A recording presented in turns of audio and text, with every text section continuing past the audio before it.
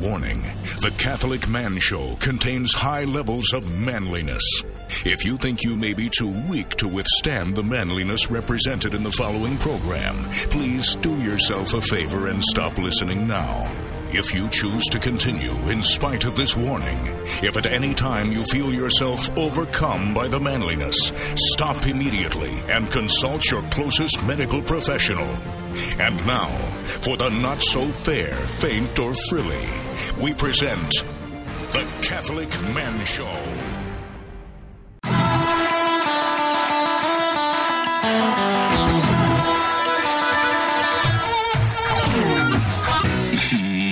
Sure is nice to hear that original intro.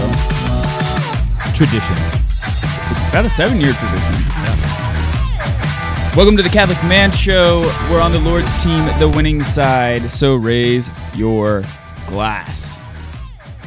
When Dave and I first started this podcast, it was actually a radio show first, but we were involved, we were talking to some people, and it just so happened a guy that we knew the voiceover guy for WWE. Which is awesome. And so we were like, you know what? Because we don't sound like that. Do you think he would be, if we gave him a script, would he be able to read that for us? And he did. Yeah. And they sent it to us. Yeah, that was awesome. It was. Because I was just sitting here thinking, like, really the original warning was when we just used to say it on air. Remember when we used to tell people, you don't want to listen to this show? You probably shouldn't listen. You probably shouldn't listen. It was a bold strategy for us. It's a bold strategy, Cotton. Let's see how it works out for him. We'll see how it goes. Dave, I know you're on pins and needles here, wanting to know about the status of Juan's dog from last week. I haven't been able to sleep.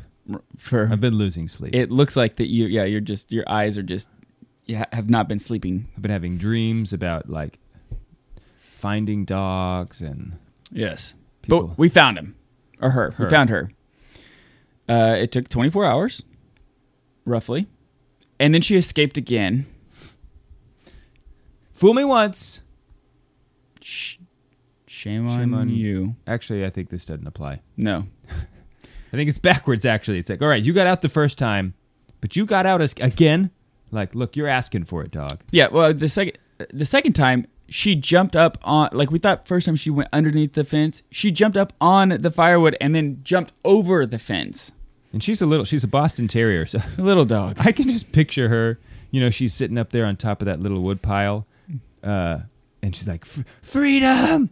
And she jumps over the fence, and as she clears the peaks of the fence and finally has a view of freedom beyond and looks down and realizes there's not another wood pile on the other side of the fence. And so, Have a 6-foot drop. Right.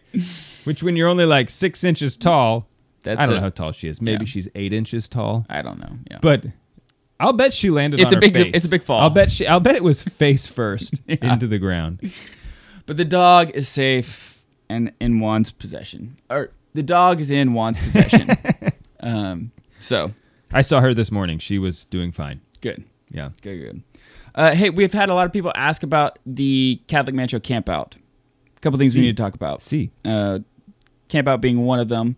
When is it going to be? Who is it for? These kind of questions. It's the last weekend of September. Mm-hmm. I think it's the 28th, 29th, 30th. I will pull up the dates here. Something like that. It's the last weekend of September. It's at Clear Creek Abbey, and it's for any Catholic man over the age of 21. However, we only take about 65. What are the dates? The 28th, September 28th through October 1st. Okay, there it was. I was right. Man, that was... Is that what you said? Yeah. Well done. But yeah, so we only take 65 guys, and here's the reason why: is because we organize all the food and the drink and all the entertainment, so to speak, and it's a lot of logistics, and so we can only have so many people. It's hard to feed that many people anyway. Right. So it's kind of first, the first people who have a shot at it are the patrons. Mm-hmm. So in the last couple of years, it's just the patrons sell it out. So if you want to come, you need to be a patron, really. Plus, then you get to support us. And it's free. It's a win-win. It's free camp out. If you're flying in from out of town, last year I think we had 13 states represented. If you're flying into town and you need camping gear because you don't want to carry it on a plane, we got you covered. We have tents and sleeping bags, chairs, everything for you. So it will be a small tent. It will be a small tent. Yes, but it's a tent. Yeah, it is a tent. We're also going to the Holy Land. However, if you can bring your own tent, you should do that because we don't have unlimited tents. No. We don't have 65 tents. Definitely not. No. Anyway, we are going to the Holy Land. I'm also going to buy a grill this year for the camp out, like a little Weber grill. Okay. So that way guys can grill their own like hamburgers at their liege. They can liege on some burgers. Yeah. So sweet. Yeah, but we're going to the Holy Land next year. Very excited about this. Couple weeks right after Easter, so it's Easter time. Like, Is it a couple weeks or is it like the week after? I think it's a couple weeks. A couple weeks, okay. So it's it's just gonna be amazing. I don't want to say who we're gonna have as a chaplain this year to go with us. It's not 100% confirmed, but it seems likely that we have we're going the week, like a few days after Easter. So it's April 3rd through April 13th.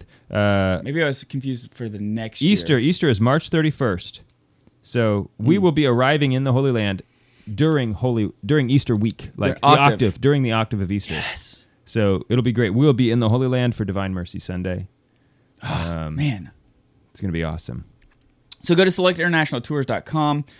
You can sign up there and join us because it's going to be.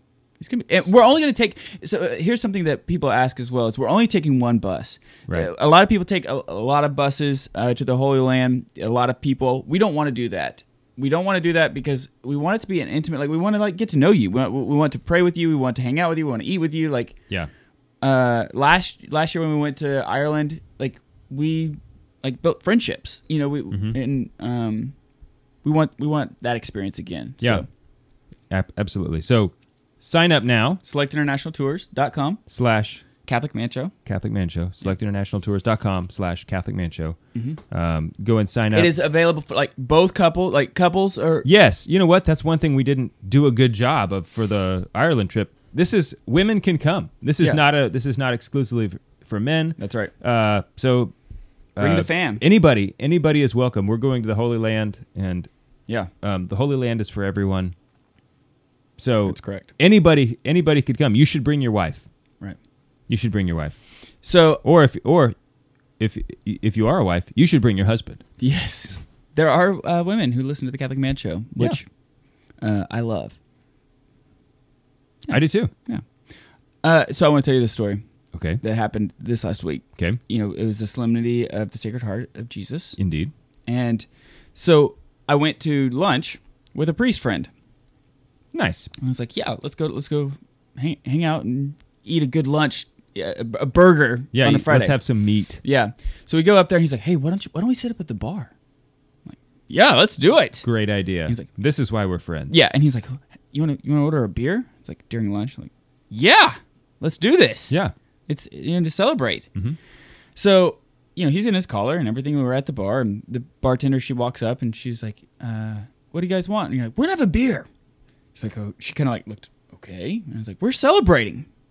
She goes, oh, what are you guys celebrating?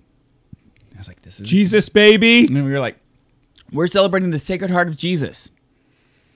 And she like stopped and kind of like looked at us. That is a weird thing. Like if you're not Catholic. But you're not Catholic. But here's what she said. She goes, so is it Easter? That's how far removed we are from like Christendom. Yeah. Like she just knew like Jesus and Easter. This is like the only holiday that I know associated with this. That is a funny question because it's like, don't you know it's not Easter? She does not. Don't you know when Easter is? Like, remember we had it just recently. She doesn't. And we did the whole Easter bunny thing. Like she did not. I mean, but it's like everybody. It's still like a national holiday, right. So is it Easter? I cannot tell you the exact date of Memorial Day. I know we just had it. Mm-hmm. I don't know I know it's like the Monday of whatever, okay? I don't know when it is, but I know it's like, oh, generally it's in the spring. I know we just had it. I remember, okay? The same thing with like Labor Day. Right. Well, that one's easy for you. Well, it doesn't always land on my birthday, but sometimes it does. Yeah. But anyway, I still don't know, like, I think it's also the Monday of something. Anyway, we had Easter. It just happened. Right. We're just not in, the world of Christendom. We're in the apostolic age is what we are. Indeed. Which sounds cool. But like, ooh, until you start reading like what happened to all the apostles. Right. They all got right. Almost all of them. They all got sainted is what they did. Yeah, they all got martyred. Yeah. Except for one. Yeah, but he still got sainted. Yes. But yeah, he just less violently. He was, the beloved. So I know martyrdom is like awesome.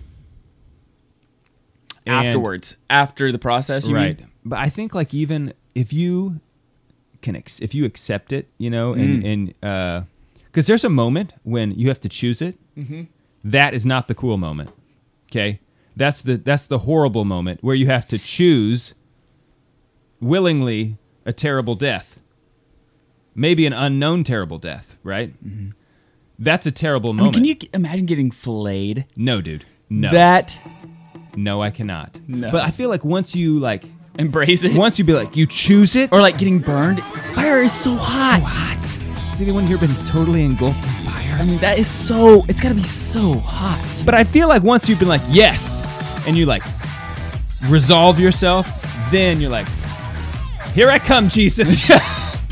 Open the gates. I'm coming in. I may be coming in hot. Yeah. Smoking.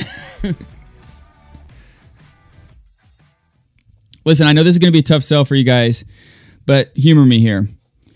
This October, hundreds of Catholic men gathered together from around the world at Estes Park, Colorado. Beautiful Estes Park, Colorado in October.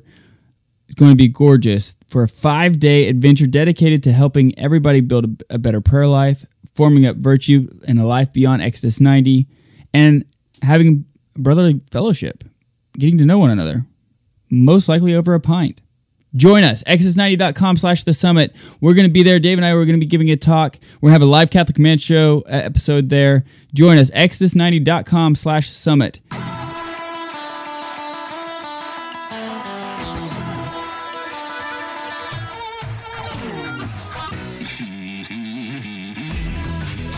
Welcome back to the Catholic Man Show. I'm David Niles.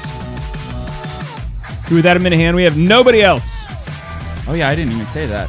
There's no one else here. My family. I mean in the room. Yeah. Do not give me the guardian angel bit, okay? I know the guardian angels. I don't know though. I don't know here. if you can say that they're in the room. Right. And is like if you can almost did an episode on is an angel ever anywhere? It's like well, yes, in front of the beatific vision. Yeah, but its location is like I almost did an episode kind of like relative to its thought. Where is it thinking about? It doesn't have a body. It's not physical, so it's not ever in a place because it got no place. That's right. It has no placehood. But it does have personhood. I almost was going to do an episode on guardian angels this week, but I thought, you know what? I don't have enough time to really go through. Who does? Guardian angels. Guardian angels. They have a lot of time. All of it. Yeah, they do have all the time. Yeah. Apostolic age. That's the time that we are in. So that's important to know. Because it sheds light on our universal vocations. Not that in the age of Christendom, that's the college, Christendom. There it is. Yeah. You're not called to evangelization. You're always called to evangelize. Mm-hmm. But it's easier. It's a little, well, it's also just different. You're called to live the faith fully, whereas in an apostolic age, you're still called to live it fully, but you're called to evangelize more. I mean, there's a heavier focus on the evangelization as opposed to just the feasting and the living. I like that part. I do like the feasting. Yeah. With chocolate chip cookies. With chocolate chip cookies. I was literally thinking that. You actually read my mind. Oh man. Okay. Hey, so today I thought we'd do something a little different for the Catholic Man Show. I don't know if we've ever done this before or not. We've been doing this for 7 years. I can barely remember what I was wearing yesterday. Every now and then I was like, oh, that's a great idea for a show topic. And then I'll go and look and it's like, we already did that. We've done that twice. Right. Sort of, you know. So for this episode, I decided to pull some quotes from different saints. Okay. I wanted to talk a little bit about the saint first, like who the saint is, to kind of give it a little bit of a context. Okay. And then mention the quote, and then just kind of riff off of the quote and see if we have any thoughts on it. Catholic Opinions by Adam and David. Yes. Here's what I think. Here's what I think about that. Yeah. So about these words, this is what I think about him. So we'll see what happens. Okay. Most of these saints, or all the saints that I pulled from, are from the medieval time period. Okay. First one I pulled was St. Catherine of Siena. Oh, I like her. A big fan of her. She's a third. Before we go on, I was talking to a priest recently. Yeah. And it's just so funny because he's like, "Yeah, I don't like Saint Therese of Lisieux." Yeah. Why? He's like, "I just don't like her." It was so funny. He's like, "I know everybody likes her, and that's fine. I'm happy that you like her, but her spirituality, it doesn't work for me. And when I read her, it's like, God, she's being so silly." Yeah, it was just like his temperament just does not line up with. I think Saint Therese is too happy for him. Yeah, and he's more melancholic. He's more of like, no, that's not. I don't feel good about this. Okay, I'm not like, yay, suffering. Yeah. He's like, no, I'm willing to be redeemed by it, but I'm not going to be you cannot make me happy about this. It was just so funny. And I'm putting my own words in his mouth a little bit, but sure. It was just caught me off guard. I don't like Saint Therese. And he's like, and I don't have to. Okay. I have love for her, but I don't have to like her. Okay. Right. She's not my favorite person, you know? Well, I mean, there's, yeah. Yeah. And it was just what? Anyway. There's going to be people in heaven that you don't like. You're going to love. Well, no, I think you will like them when you get there. There's going to be people that you didn't like. Yeah, that's a better way of saying it. Yeah. That you didn't like. There was a time on this earth when you didn't like them. When you get there, you'd be like, you know what? You're not that bad of a guy. You are not that bad. You stop doing that really annoying thing. Yeah, you've been perfected, and right. And so that makes a big difference for me. Yeah. You used to smack your lips all the time. Didn't like that. And it really annoyed me. Yeah. Okay, so we're going to talk about, here's the first one. We're going to talk about St. Catherine of Siena, Third Order Dominican mystic activist. She's the author of some great influence of Italian literature during her time. Yeah. And she's also a doctor of the church. Yes. Big time. Here's a funny story about her. So about her body. Okay. After she died, yeah. They took her to Rome because she was, super holy. There was a lot of miracles that were happening. Uh-huh. And they were wanting to take some of her body back to Siena. And they knew they couldn't take the whole body back because the Roman guards wouldn't probably let her because they're under persecution, I think, is my understanding. Oh. So they're like, okay, well, we'll just bring her head back to Siena. Right? And so they brought her head back and they put her head in the bag. It's just weird. I know it is. Catholic, yeah, we're weird. Catholics are weird. I get it. And I like relics. And it's oh yeah, we have her heart here. It's in this box. It's that's awesome. I prayed before her heart. But it's somebody had to cut her head off. Right? Yeah, I know. It's really weird. So they put the... is there a ecclesial decapitator? Is there I am the I perform the decolation? I don't know.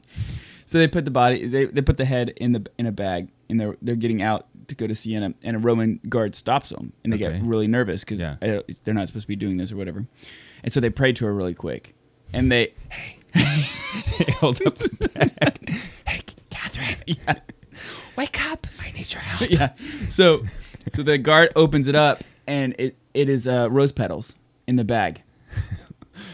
Which is cool, but then you're like, crap. Where'd the head go? Then they turn back into a head when they got further down the road? Yeah. Well, that's good. Isn't that awesome? Because the rose petals, it's like, at the moment, good. Right. But I did not want to bring a bag of rose petals. It has a whole new meaning of losing one's head. Yes. Right. I could go get a bag of rose petals. I don't need. But if the guard would have seen a head, they would have been.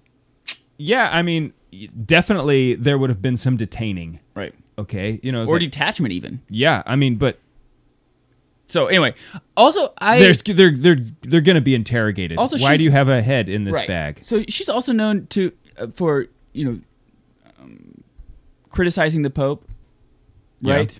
And I always get frustrated with people who use her as an example of why they can criticize. It's like, lambast him. She was a mystic.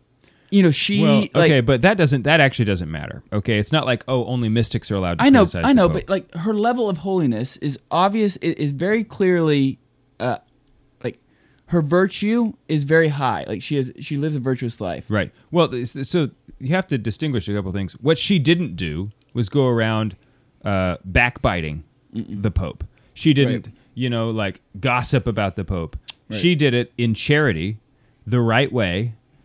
To him, and she followed the order of things that Jesus set up, right? Where you would go and talk to the person privately. If that doesn't work, bring some witnesses with you. If that doesn't work, then you take it to the church. It becomes more of a public matter at that point. And she did all those things. She was not doing when people are using her as an example of why they're allowed to criticize the Pope. It's like, yeah, but you're just talking to me, right?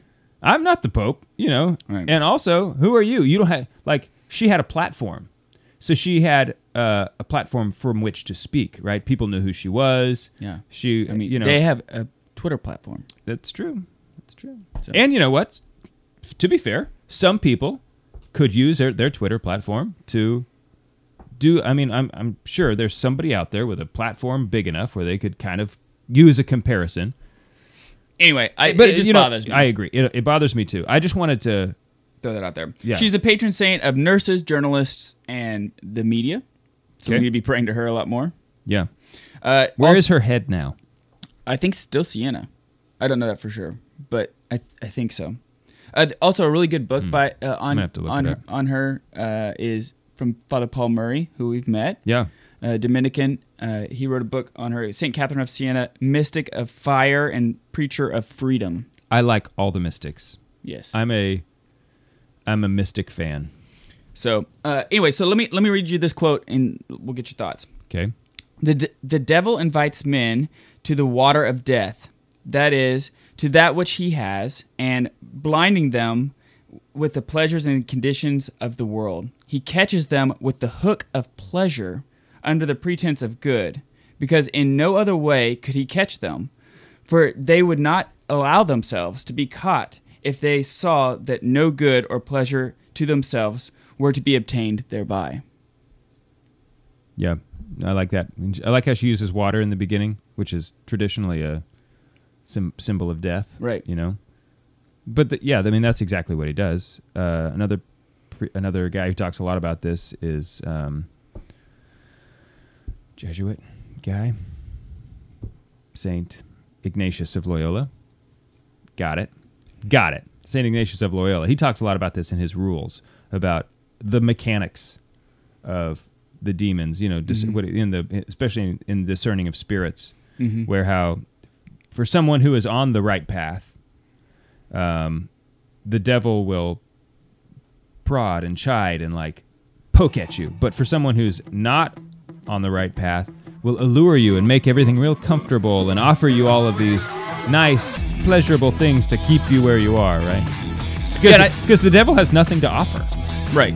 All he can do is take good things and twist them. Like in the Garden of Eden. Right. Taking a good and presenting it in a disordered way. Right. So when we get back, we're going to keep going, talking about different quotes from saints. We'll be right back.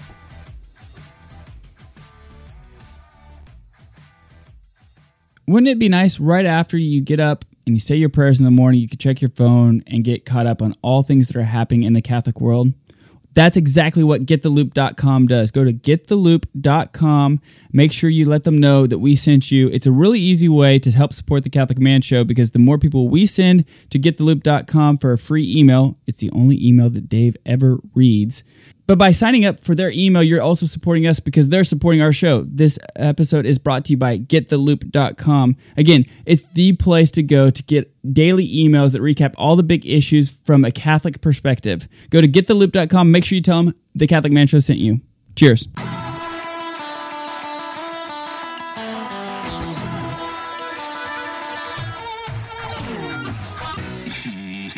Welcome back to the Catholic Man Show. Talking about a quote from St. Catherine of Siena.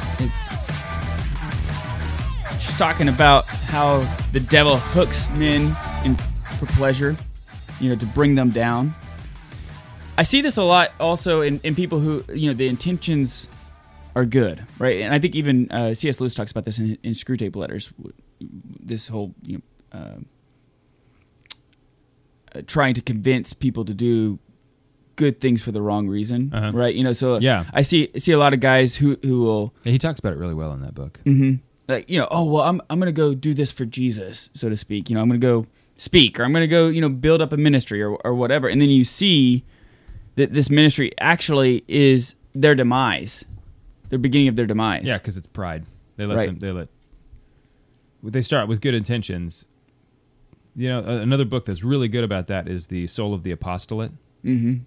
Right, which I think we've talked about. We've talked about it, but it's exactly about that. How you need to keep your prayer life and stay keep things ordered. Right, it's a great book, Soul of the Apostolate. But yeah, I mean, I cannot remember the author right now. Yeah, I can't either. Dom, no. So, yeah, I think it's something French. Yeah, man, I can't remember it either. But just Google it. Sherard. All right. Charard. Oh, yes. That's right.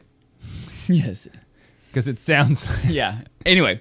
So anyway, I thought that was... Yeah, anyway. I thought some good insight from Catherine of Siena here of how... Shocker that she has some good insight. Right. Who knew?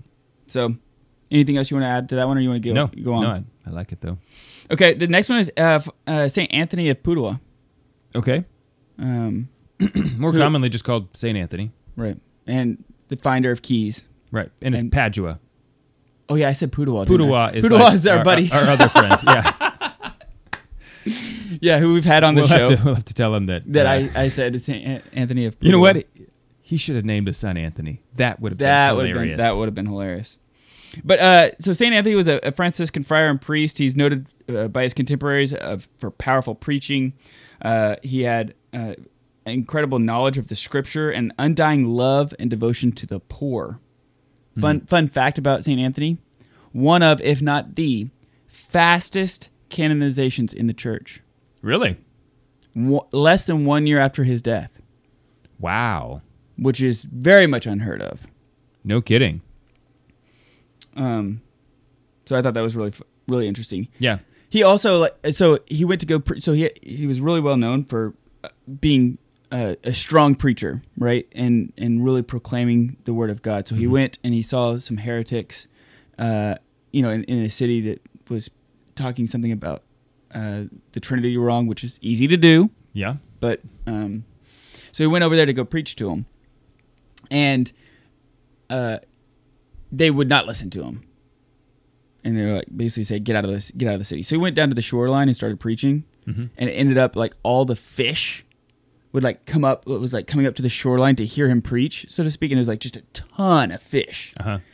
And of course the city's like, what's going on? So they came down to listen, like to figure out what's going on. And he said something like, let's see, I think I actually wrote it down. He charged them with the fact that the fish were more receptive to his message than the heretics of the church. And then at that point, the people started listening to his message.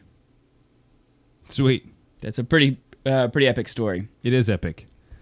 There's a lot of stories like this about the saints, especially some of the older saints, from like the 300-400s, that are a little bit legendary. Right. And sure. It's like, is it true or not? It doesn't matter. Because with a legend, which I'm not saying that that's in this case. Maybe that's true. I don't know. I'm not saying one way or the other. There are certainly some stories about certain saints that are a little just too fantastic. And, the point is not that, we have to believe that this saint really did this thing, right? Mm-hmm. Because that's not at all what the church says. But the point behind those stories is the message, right? That, what is the point of the story, right? Yeah, at least in some in instances. some of those instances. Some of them, I think that it is very literal. Yeah, that really did happen, and it is a miracle. And not that it's not like Jesus, like the miracle of feeding the 5,000 was the sharing aspect. Yeah, I hate that. Yeah. But you don't have to believe the miracles about the saints to get into heaven. That's not right. That's not required. But I think I recommend it. Having a receptive attitude towards the miraculous events that have taken place, right? Puts your mind in the right frame. Right. I mean, you don't need a paint gun to paint your house. You don't. But I recommend it. I also recommend it. But yeah, so I thought that was really interesting. He, how like much of a gut do you have to say I'm just going to go down here and just start preaching to nobody. Yeah. And not know what, what's going to happen. Maybe he did. Maybe he actually knew. I don't know. But he also had some very nice books, St. Anthony of Padua. Yes. Like some prayer books. Yes, there was a monk in his order who he was going to leave, and he did. And he stole Anthony's books because he thought he could sell them for a lot of money. And St. Anthony realized they were gone and just prayed. And then he came back and repented. And the guy... Yeah, he came back and became a good monk, returned his books. That's why he's the patron saint of lost things. Of lost things, right. Right. So he said...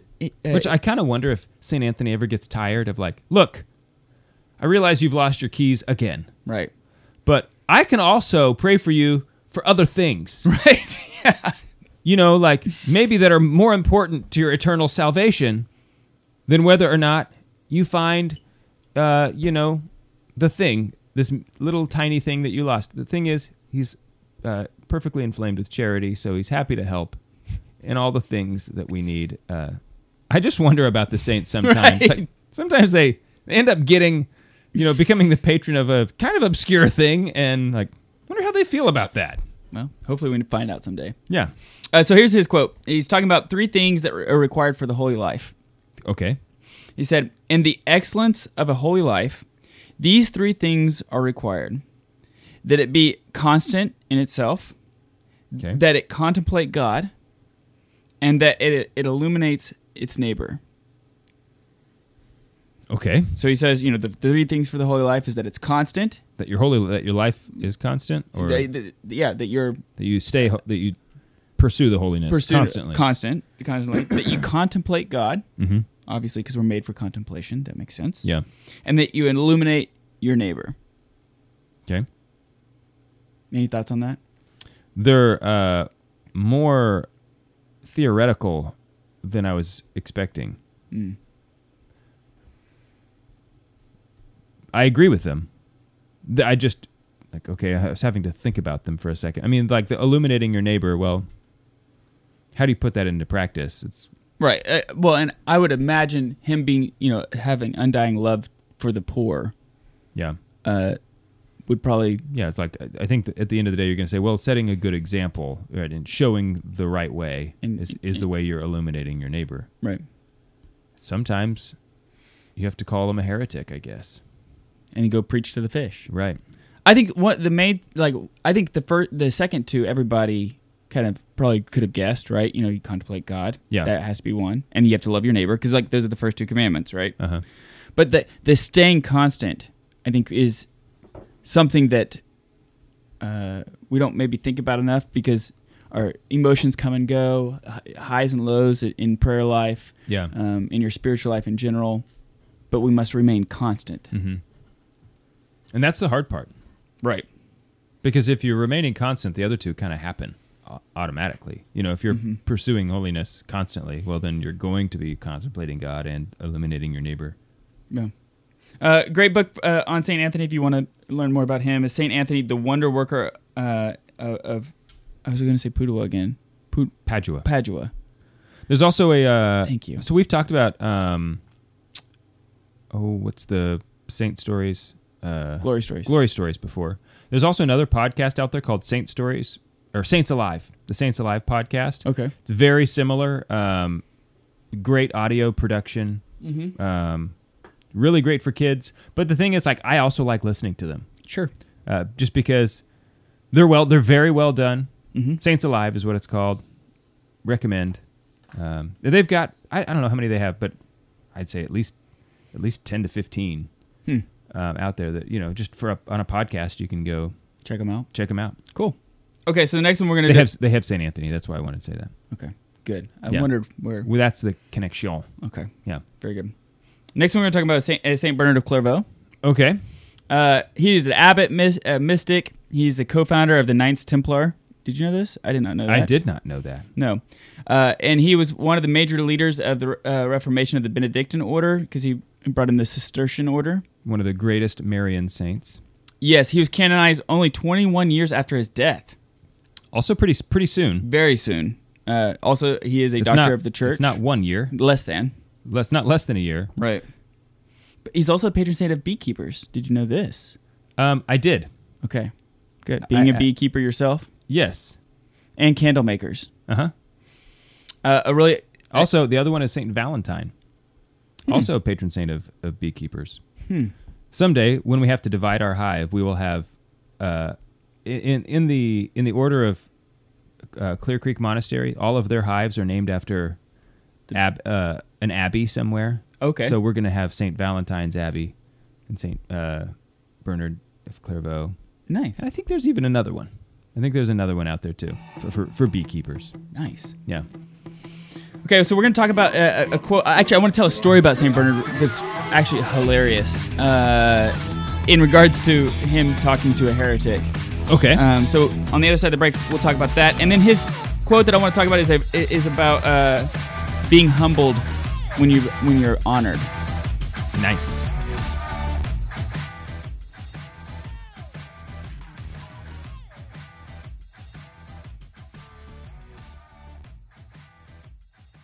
We are going to the Holy Land, and we want you to come with us. Next year, during the Easter octave, from April 3rd to the 14th, 2024, for 12 days, we will be in the Holy Land, and we would love for you and your wife and your family to come with us. We're only going to take one bus. A lot of pilgrimages take multiple buses, but we want this to be an intimate opportunity for us to pray together, to eat together, to drink together, to have fun, but also to grow closer to our Lord. So check out selectinternationaltours.com/CatholicManShow. Sign up today. Again, we're only going to take one bus, so it will fill up. selectinternationaltours.com/CatholicManShow. We look forward to seeing you there.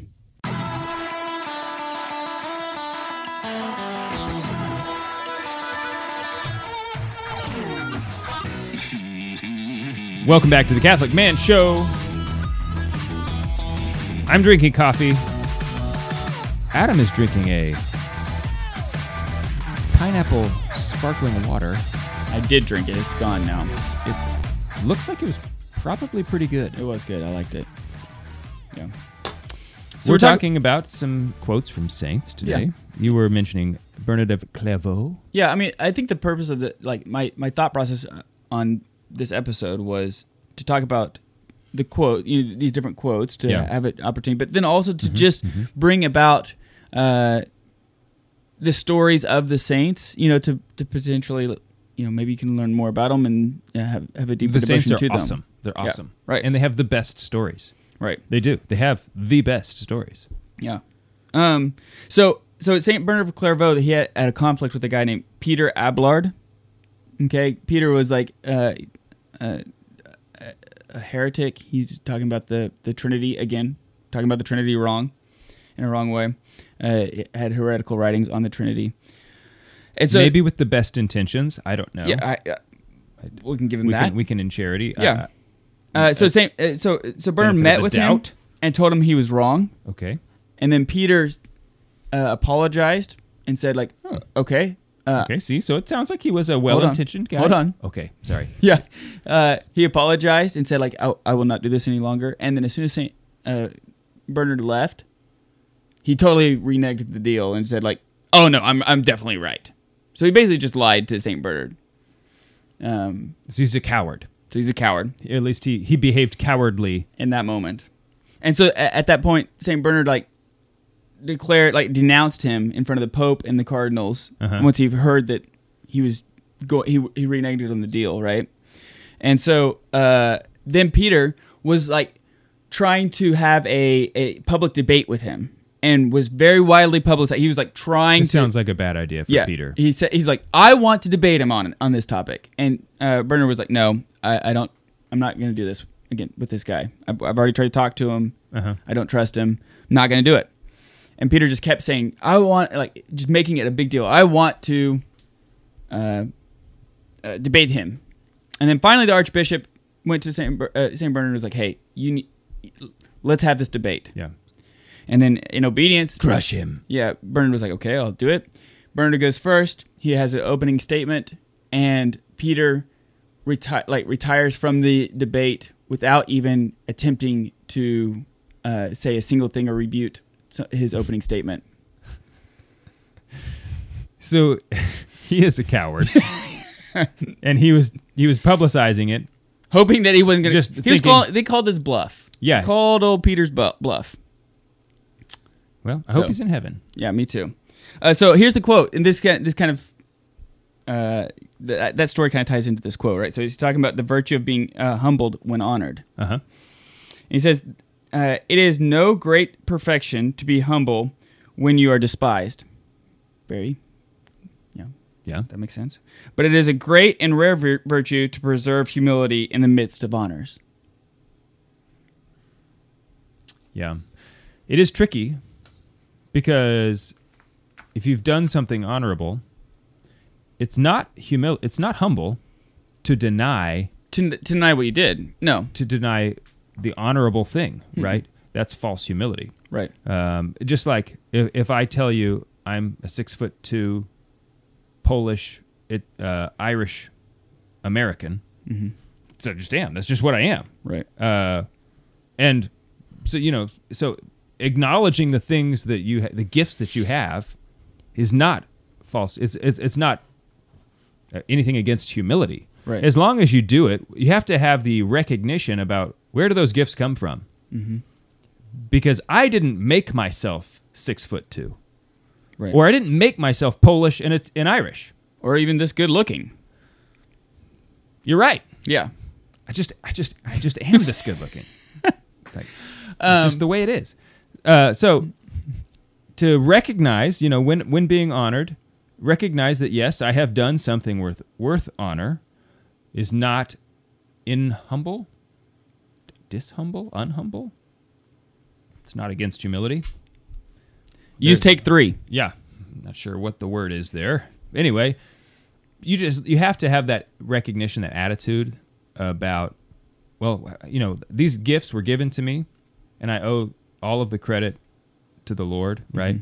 I think a lot of it is kind of what you were just saying, is like you pivot, and this is what you pray with the litany of humility, right? That others may become holier than I, provided that I become as holy as I should. You pivot from the light that's on you and share it or illuminate others. So like it's about my team, or it's about the people who we've all got here together. Yeah. There's no way I could have done this without X, Y, or Z. I think that's always a good. Take St. Paul's words, but it's no longer me, but don't see me, but see Christ who lives within me, right? Right. There's a really great, if you're interested in St. Bernard of Clairvaux and his writings, which are very good. We're recording this on the Feast of the Immaculate Heart of Mary, and so. There's a press out there, and I don't know how to pronounce that first word. Do you? No. Aeterna? Aeterna? Yeah, Aeterna Press. Aeterna Press, yeah. They have basically compiled all these, all of the open domain, public domain writings of most of the saints, and compiled them into books and make them very affordable. They're not like leather bound or anything like that, but they're just paperback books. But they're very affordable, and so I think his 4 books, they combine it into one book, and I think it's like $30. Oh, so if you're looking to read the saints, if you go to their Atira Press, Eterna Press. I have a lot of their books. Nice. Just because it's good to have as a resource. Uh-huh. Okay, so the next one I wanted to talk about was St. John Damicus. Okay. Have you? I know him. Mm-hmm. I don't know him very well. So he's a monk and a priest, and he's another doctor of the church. In the East, so he's a Eastern Catholic. So in the East, he's known for his defense of icons and against Muslims. Do you have a defense against Muslims? I guess you defend against Muslims. Mm-hmm. Yeah. And then in the West, he's known as the Doctor of the Assumption due to his writings on the Assumption of Mary. Now remember, he's like back in the 600s. Mm. So he's writing about the Assumption of Mary in the 600s. Way before it was cool. And way before the church declared it. Yeah, that's what I mean. Yeah. So one of the stories about him is that he's one of the first known Christians to criticize Islam, to be a critic of Islam, and he told the Muslims. Could that be because like Islam was a new religion around that time? Probably. Yeah. Yeah. Because before then there was no Islam. I mean, I don't know when it came, but I think it was in like around the 600s. Yeah, I don't remember. I'm not a scholar of Look, that. Don't send me emails. Okay. So John was talking. He told the Muslims, which the Muslims already knew this, but he said, that Moses received the Torah from God in the presence of the Israelites, right? And so he was questioning, like, well, you're saying that Muhammad received the Quran from God, and he was kind of making these parallels, like, shouldn't he have received it like in front of his people, like Moses, like because he kind of paralleled himself to Moses, Muhammad did, and so John claims that the Muslims answered that Muhammad received the Quran in his sleep, in which John did they? This is just the story. Do they? I don't know if they say that today. I don't know if they say that today, but this is just the story. This is the story, okay. And that John replies in a joking manner that you're spinning my dreams. And so, anyway, I just thought it was funny that he's, critiquing the Muslims on this aspect, and then when they reply, they're like, "Yeah, you're being ridiculous." Uh-huh. He basically jokes back at them. Don't you wish there are like certain moments in history or certain stories? It's like, man, don't you wish that guy had a Twitter? Yeah.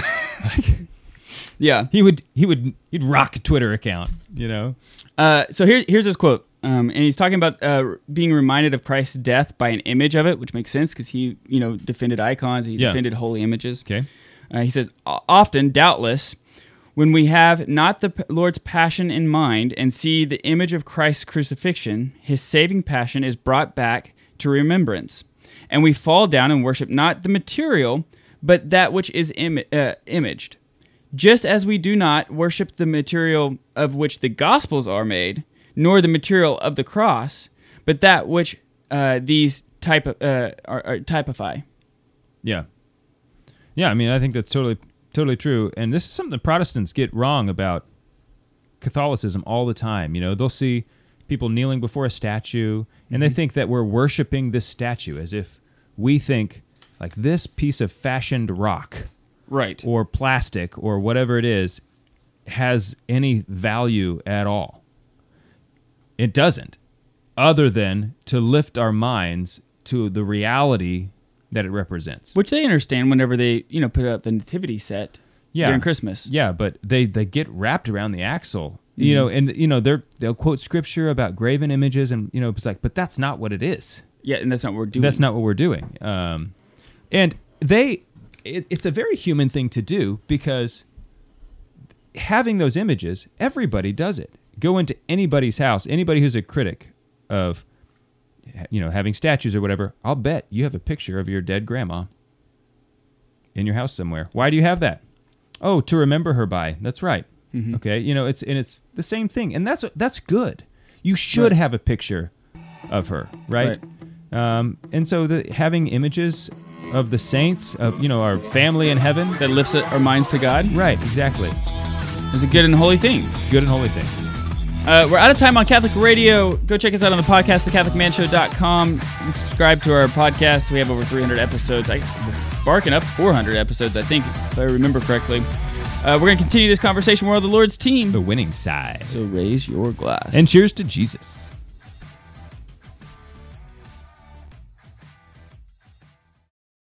Okay. Anything else you want to talk about there? I also think it's important. It brings up the importance of having good art. Mm-hmm. Mm-hmm. There's just like so much terrible art. And if you're one of the people out there producing terrible art, you should be ashamed of yourself. Please stop. Please stop right now. Stop what you're doing and do something better. Mm-hmm. Like God is calling you to greatness. This may not be it. Like, and I don't think the argument. Some people might say, "Oh, well, it's for children," as if like children aren't smart enough, or like they don't appreciate a beautiful picture, because they do. Mm-hmm. It drives me crazy. It's been hard. We try to find good children's books with beautiful art, because it is really important. The artwork that is in a children's book is. Transcendentals are important. It's super important because often the language of the story, the nuances of some of these stories, they don't fully comprehend.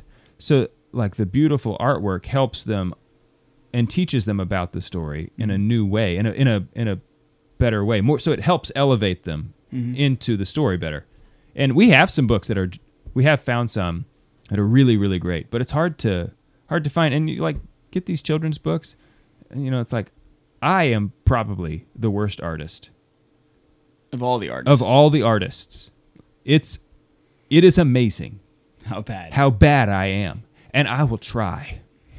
Okay, and that makes it even worse.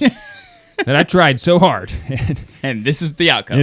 That's it. But some of these these are like fancy stick figures in here, and it's just the kids don't want to see that. No.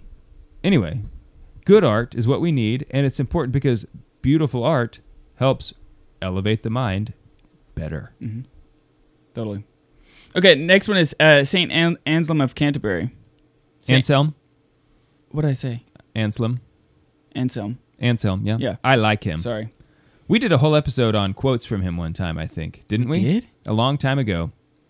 Wow. Well, maybe it wasn't just on quotes from him, but it was like I remember like there was one episode we did where, man, we were really nailing Anselm that day, and it was like, God, this guy has got it going on. He was the one the ontological argument, that like developed the ontological argument, didn't he? Yes, that could be it. Yeah, so he was a Benedictine monk, an abbot, a philosopher, a theologian. He was exiled twice by English kings. Nice. Yeah. But he was called like the most luminous and penetrating intellect between St. Augustine and St. Thomas Aquinas. It's pretty great. Pretty heavy. I'm telling you, like he has some works that are amazing. Yeah, he had a very strong understanding of Aristotelian very good logic. philosopher. Yeah, and was a big fan of Boethius, Saint Boethius. I don't know Boethius. Consolation of Philosophy. Sorry. No. I don't know everything. But he's got an awesome name. Yeah. He's a patron saint of theologians and philosophers. Here's something. How did Boethius ever die out of popularity? That is an amazing name. Like, if would you call him Bo? Let me just tell you this. Okay. You have to fight one of two people. The only thing you can know about them is their name. Okay. Yeah. You're gonna fight John or Boethius. Who are you? It's like John. You don't know anything about John. Right. Could be a great guy. But you're crazy if you think I'm picking Boethius. There's no way I'm fighting Boethius. I'm definitely fighting John. Because I think I might have a shot against John. Okay, so here's what he said. He said, everyone who sins ought to pay back the honor of which he has robbed God. Wait, say that again. Everyone who sins ought to pay back the honor of which he has robbed God. Okay. And this is the satisfaction of every sinner, Oh, and this is the satisfaction which every sinner owes to God. Mm-hmm. Yeah, so this is like also about humility. When you lack humility, basically what you're doing is you're seeking to take for yourself the honors which are due to God. Right. And sin has a roundabout way of doing that all the time. Sin is constantly the I'm not doing thy will be done, but my will be done. Right, but you're not. I think in most cases the sinner is not thinking I am going to take these honors. It's about some appetite, right? But you are ultimately taking honor for yourself by pridefully choosing your own will over His. Mm-hmm. Mm-hmm. Putting yourself, what you're doing is you're putting yourself above His will for your life. That's right. Next one, Albertus Magnus. Okay. Also known as St. Albert the Great. Nice. Magnus is one that we were really considering as John's middle name. Uh-huh. Were you? Yeah. John Magnus. Oh. Kind of sounds cool. It does. I was pushing for it more, I think, than Lady Haley. I also think the word Leonidas is like that's a strong name. That's a strong name. I mean, it's not a Christian name. No. But it sounds so awesome. Yeah. Even without the movie 300, it still sounds awesome. Still sounds awesome. So he was a German Dominican friar, philosopher, scientist, bishop, doctor of the church. Uh-huh. St. Albert the Great. I think he's probably known. If it wasn't for St. Thomas Aquinas, he would be the guy that everybody talks about. Oh, interesting. Because he was the teacher. Did he have a Summa? Of St. Thomas Aquinas. He apparently he helped, what do you call that whenever you help type it, didact, or what do you call Dictate? Dictate, yeah. I mean, one person dictates and the other person writes.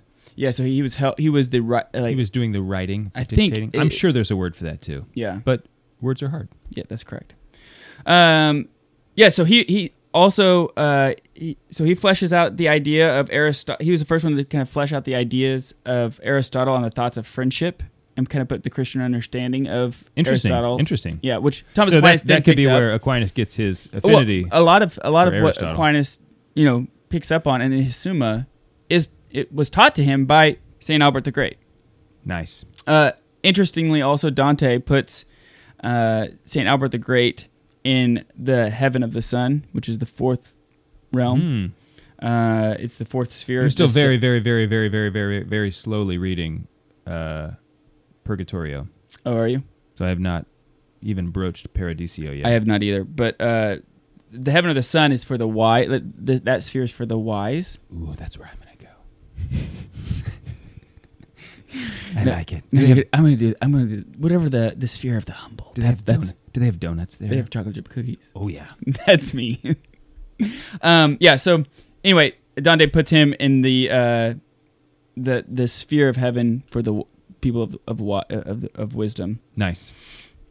So here's what he says. He says, "You should offer myrrh to the Lord by the hardness of our lives, that as he suffered in the body many hardships for our sake, so we also should suffer some inconveniences for his sake." Totally. So he's just taught, that we need to live ascetic lives. Yeah. It's one thing I've been like really putting more emphasis in my own life lately is, and this is because of Exodus 90 has kind of been encouraging it. And it's so good having a rule of life. When do I eat?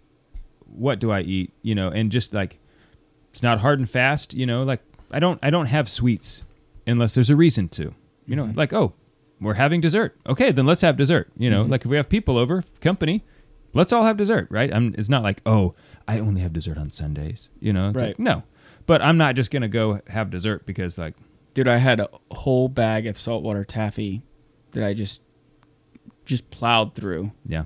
You know what? I could totally saltwater taffy, not my jam. Yeah, see, that's crazy. It's one of my favorites. It's because it's not sweet. It's like, oh yeah, it is. Sometimes, kind of, but it takes so long to eat. I don't know. It's just some saltwater taffy is better than others. True, not all are the same. It's not all the same. I agree with that. I'd rather have something else, chocolate. Fair enough. I think that again, the importance of this is that Christ gave everything to you. Yeah. And so it's appropriate and to offer back to him. Yeah. But the rule of life is so important. Like, this is why all religious orders, they have rules. Mm-hmm. They have rules of life that they live by about that govern these things. And so there's times where it's like, oh, I would like to eat something or whatever. And it's like, no, it's great. This is one of those opportunities where I get to offer it up. Mm-hmm. And without that rule, I would have so much less to offer. Right. I agree. So, and the thing about chocolate chip cookies even is that the next day, you never look back and be like, oh, I'm so glad I ate that cookie. Like dessert or whatever. It's like now, like in retrospect, are you glad? With some exceptions, there are sometimes like that cake was or that delicious. Fill in the blank was so good. Right. But most of the time, you're like some peach cobbler today. It's like, oh, dude, yeah, cobbler, totally underrated. Always slides underneath the radar. Dude, we have a pear tree. Mm-hmm. This is not related, I guess, but it's like over 1,000 pears on it right now. Are you gonna make a cobbler? I think We should. I'm not gonna make one, Right. but I'm gonna outsource it. Yeah. Okay, so the next one is Hugh of St. Victor. Hugh of St. Victor. Yeah. All right. Now, I don't think he's canonized saint, but he was a theologian and a writer on a lot of mystical theology. Okay. He was very heavily influenced by St. Augustine, and he was really well known for standing up for beautiful art. Okay. And I like him. He avoided a lot of the controversial and like academic discussions, and was trying to live like the importance of the Christian life in a practical manner. So he kind of was not in the academia world, but he was like, how do we live the Christian life? We need people like that too. We need both. We need both. We need both. So here's what he says. He says, it is better to endure some want for God's sake than to abound in plenty. For the want that is born for God's begets humility, the source of all good. Whereas abundance produces pride, the root of all evils. I like it. I agree. It is better to endure want than to live in abundance. But there's a tendency, right? Abundance extremes is this what you're going? Abundance doesn't necessarily like you can have abundance and stay and keep humility. It's just very hard. Sure. I mean, one of the tenets of being able to feast well is abundance. Yeah, that's one of the three things that is necessary for feasting. Mm-hmm. I mean, but I think this is what Christ is talking about when he said how it's easier for the wealthy, it's easier for a camel to enter through the eye of a needle than for the wealthy to inherit eternal life. Right. Something like that. Basically. That's basically what he said. And it didn't mean it's impossible. It's just very, very, very hard. Right. I realized I skipped one. I'm going to go back. Okay. St. Thomas à Kempis. We have no idea what order these are in, so... Yeah, that's true. Yeah. St. Thomas... You know what? I'll let you read. Haven't you been reading Imitation of Christ? Is it St. Thomas à Kempis or no, just Thomas à Kempis? Thomas à Kempis. Yeah. I have read it many times. Yeah, right here. I'll let you read that one. Where is it? Right here. Just the quote right there? Yeah. Okay. He says, there is no man without fault, no man without burden, no man sufficient to himself, nor wise enough. Hence, we must support one another, console one another, mutually help, counsel, and advise, for the measure of every man's virtue is best revealed in time of adversity. Adversity that does not weaken a man, but rather shows what he is. Nice. That is the way suffering, it shows what kind of man you are. Oh, yeah. It also makes you a better man, but it has a way of revealing the truth. I mean, it's just like with your you don't know your true friends until the bad times come along, and all of a sudden, like, oh, yep, sure enough, you guys were the worst. Right. You left me hanging. Yeah. Yeah, I think that adversity shows your weakness, right, and shows where you're lacking, and so how you respond to adversity as a man, especially when no one's looking, right? That's really shows what the character of a man is when you have to choose to do the right thing in the face of adversity when no one is watching, and it doesn't matter, like no one will know the difference. Yeah. But you choose the good anyway. Yeah. I agree. Okay. I had... The Imitation of Christ is a fantastic book. Yeah, that's one that I started a long time ago, and I have... That's one of the books that, like, if I could only have, like, 5 books... That's one of them? I think it would be one of them. I need to go back and try to read... Man, I don't, like... You know what? I'm just not going to for a while. It's not a book you have to read. It's a lot like... The Diary of Faustina? No. It's not like the... I mean, well... Part of it is he does have part of the book where he is inventing a dialogue between... He's just making it up. Mm-hmm. It's not like Christ came to him and said these words. Oh, okay. But they are still... They're very beautiful words. But also, it's sort of like Introduction to the Devout Life in many ways, where he's just talking... Here's the topic. Here's the truth about... He has a way of really cutting to the quick about... what's essential for different topics and like, oh, this is the real thing that I need to be focused on, and like this is the real value of whatever, Okay, it's very good. Aquinas, I know him. Had to at least throw something out there on him. He says, even as it is better to enlighten than merely to shine, so it is better to give to others the fruits of one's contemplation than merely to contemplate. Indeed. Now, what do you, like, as a father, like, what does that mean to you? Well, it means that I would need to teach my kids the truths and wisdom that I have learned. Right. I need to, like... I mean, but you talk about that you can't give your children your relationship with Jesus. Sure. Yeah, I mean, to me, this quote is not about necessarily giving the relationship, but about giving the fruits, sharing the fruits that I've received from my relationship or fruits from my contemplation. Mm-hmm. And so, like, yeah, sometimes you have insight about how your family, organizing your family life or whatever. And so you try to share those. And, that's one thing I try to do is tell my kids, hey, I was praying and I had this thought, and if it was something that I found beautiful or moving, I try to tell my kids about it so that they know that,